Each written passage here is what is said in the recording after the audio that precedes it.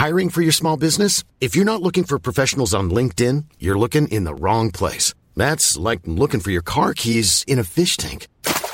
LinkedIn helps you hire professionals you can't find anywhere else, even those who aren't actively searching for a new job but might be open to the perfect role. In a given month, over 70% of LinkedIn users don't even visit other leading job sites. So start looking in the right place. With LinkedIn, you can hire professionals like a professional. Post your free job on linkedin.com/people today. Quality sleep is essential. That's why the Sleep Number Smart Bed is designed for your ever-evolving sleep needs. Need a bed that's firmer or softer on either side? Helps you sleep at a comfortable temperature? Sleep Number Smart Beds let you individualize your comfort, so you sleep better together. J.D. Power ranks Sleep Number number 1 in customer satisfaction with mattresses purchased in-store. And now, save 40% on the Sleep Number Limited Edition Smart Bed for a limited time. For J.D. Power 2023 award information, visit jdpower.com/awards. Only at Sleep Number stores or sleepnumber.com. The FT.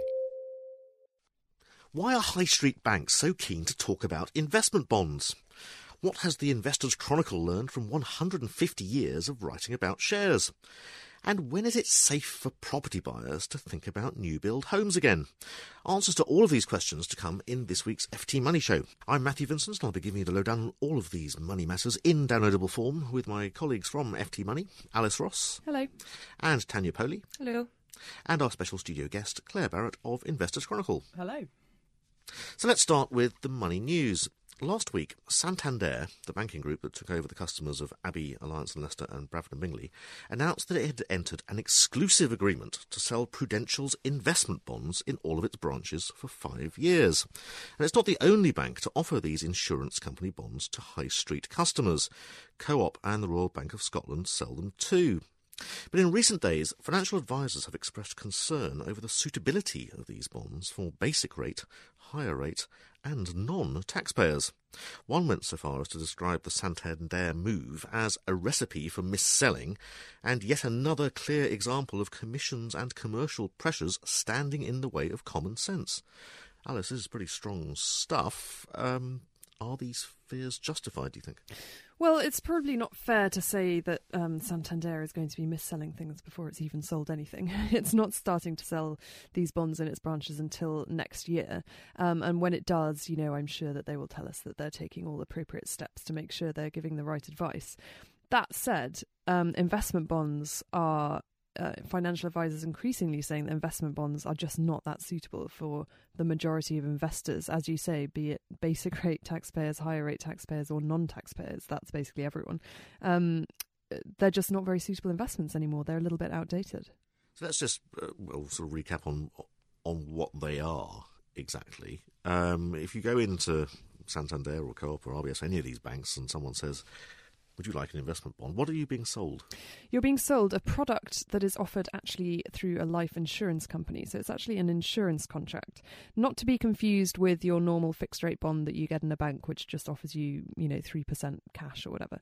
So it's an insurance contract. But what it does is it wraps up other investments within it. So usually you'll be offered access through the investment bond to maybe 10 other funds, maybe 50 funds. It depends on the product that you're offered. A lot of these funds will be managed by the life insurance company. Some may be managed outside of the life insurance company, but it's basically a way of putting a lot of equity investments in one place. But it's the tax issue that seems to be causing all this consternation. So how are these bonds taxed? Well, they're unusual compared to other forms of equity investment in that investment bonds are taxed as income, not capital gains. So if you own a unit trust or an investment trust shares, then you pay capital gains on that when you sell it. When you sell an investment bond, you pay income tax. So that creates its own problems. With investment bonds, 20% income tax is deducted at source. So if you're a basic rate taxpayer, you don't have to pay any more income when you cash it in. If you're a higher rate taxpayer, you have to pay a further 20% or 30% if you're at the new 50% rate. And if you're a non-taxpayer, it really wouldn't make any sense at all because you would have paid 20% income on something when you don't even have any income. Yes, and and if you're paying income tax on the gains you make, you're not getting to use your capital gains tax allowance of £10,100 a year. Exactly. That's why for most basic rate taxpayers, it might sound good because you don't pay any extra income tax, but you're not using your capital gains tax allowance that way unless you have a significant portfolio of other shares that are taxed as capital gains. But it's unlikely.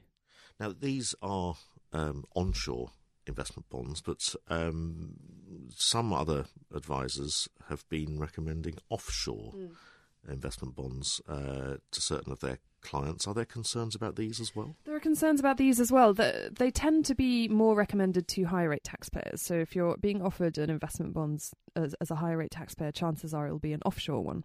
Now, offshore ones offer certain additional tax advantages in that they allow the investments in the investment bond to grow free of tax. So that can be quite a good deal. And if you're a higher rate taxpayer now, when you buy the bond and you're going to be a basic rate taxpayer, for example, in retirement or later in life, that can also be a good deal.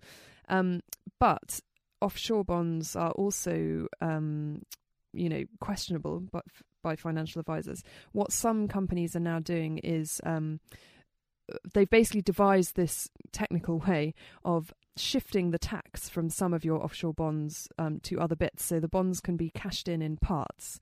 And what they're doing is saying, well, if you want to cash in your bond, why don't you cash in 3/4 of it this way? And then we'll move the growth onto the bit that you haven't cashed in.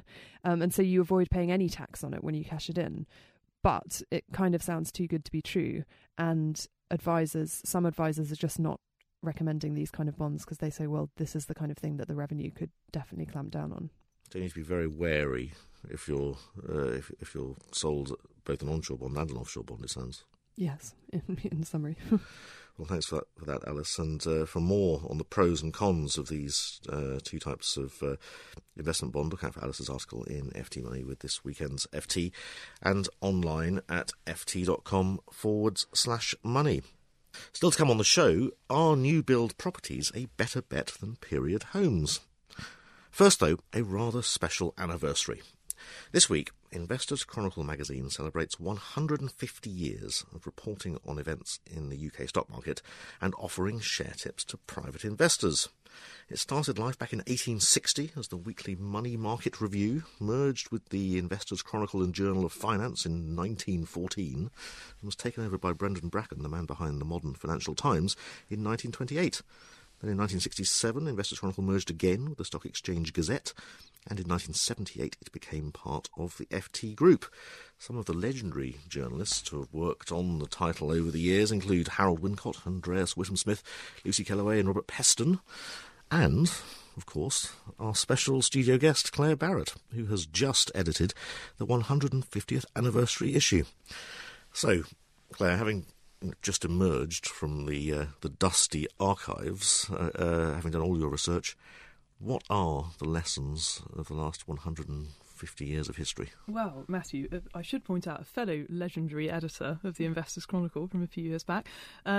Surprisingly, the lessons learned from 150 years are that we haven't bloody learned any of the lessons. The first ever issue in 1860, which somebody fortunately had a photocopy of, sadly we don't have the original, it got a bit lost, was a very interesting document to read. The three top stories in that issue from 150 years ago were a warning on burdensome government debt, nothing's changed there, a scandalous banking anomaly which had come to light, making people fear for their savings. Well, 150 years later we're still reading from Northern Rock and Lehman Brothers, and finally an article about the worrying state of Turkey's debt, most of which was held externally by British investors, whereas today we obviously have Greece, which is troubling us. So not a lot has changed, but there are some useful things that we can draw on the lessons of history, notably my challenge to our associate editor Dominic Picarda, who's our resident pointy head, you could say. And I said, Dominic, can you find out what £100 invested in the stock market in the 1860s would be worth today? Now, he scratched his head a bit because there wasn't an index that you could follow back then. It was all a big mess of thousands of companies dotted all over the place. But he worked out from academic records what the rough line would have been. Then he joined us up with the FT30 index, which started in the 1930s, and then finally with the FTSE 100, which started in the 1980s. And he came up with the answer. Would you like to know how much your £100 is worth? £100 over 150 years of, well, a series of bull markets and bear markets. I don't know, I've got no idea. Well, the answer is about 12 grand, which I thought was fairly piffling, I have to say. I'm a bit disappointed. I thought it was going to be a lot more. And I said to him, well, why is it so low? And he said, well, that's not accounting for inflation, and also it's purely capital growth of that £100. It doesn't account for, A, the dividends you would have received, or B, the impact if you had reinvested them again and again into the index. And I said, okay, well, what's the real figure then? And he gave me one of those looks. So, but, I mean, you could speculate and say, you know, would it be £1 million? Would it be £2 million? I mean, the lesson that history tells us is start early with your investments, keep going with them, keep reinvesting the dividends, take advantage of compound interest, and eventually you'll have a nice little nest egg. But it may take some time. And looking back over the performance of the markets, that red line, which is in the bumper issue, there are periods of 20 or 30 years when the capital gains, the capital returns, hardly do anything at all. I mean, for most of the 1970s, it was, you know, dead as a dodo, completely flat. But then you have a very short window where the performance goes bonkers, as in the 1980s. So set over a long period, the stock market, you know, was far superior to property, bonds, the gold price even, but it was often down to a very short period of outperformance rather than a steady drip, drip, drip of growth.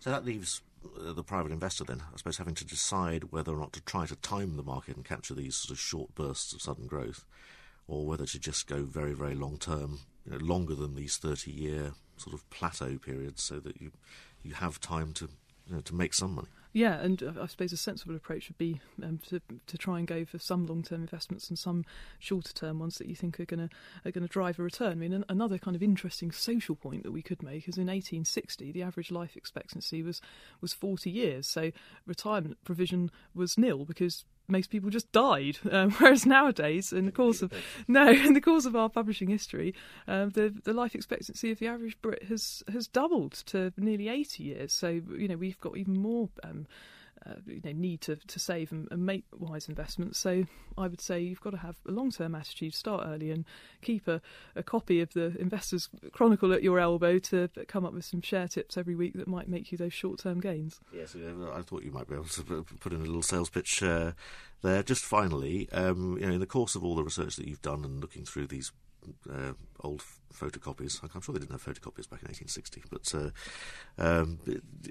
are there any particular things that stand out to you? Are there any particular sort of former members of staff you've met who, you know, had great insights? Well, I've got to mention Robert Peston. I was so wonderfully surprised. I sent him an email a few months ago and said it is our anniversary and we'd love to come and interview you. And I've heard from John Plender on the FT that Peston started off as a cub reporter on the IC in the early 80s. And he emailed back straight away and said, oh, you know, you must come in and I'd love to talk to you.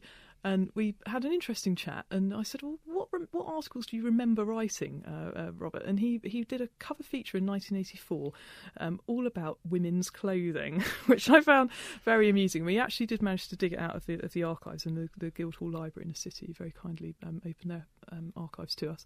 And he'd written about this new contender on the high street in the early 80s called Next, which, of course, are a very big company today, and how they were taking on the dowdy Marks and Spencer's brand and appealing to Ms. Yuppie, which Robert explained is a horrible American, catchy but appealing term for describing young, upwardly mobile professionals of either sex. Did he put a buy tip on it? Yes, he thought that Next were going to do very well, and I think he's been proved right on that. George Davies at the time was the joint managing director. This was in the days when British companies had managing directors rather than chief executives. It was before the great Americanisation of the boardroom, and I think he did very well there to write about a subject that maybe the IC readers of the 1980s were not perhaps quite au fait with. There you go. The IC always one step ahead. We certainly like to think anyway. Thanks for that, Claire. You.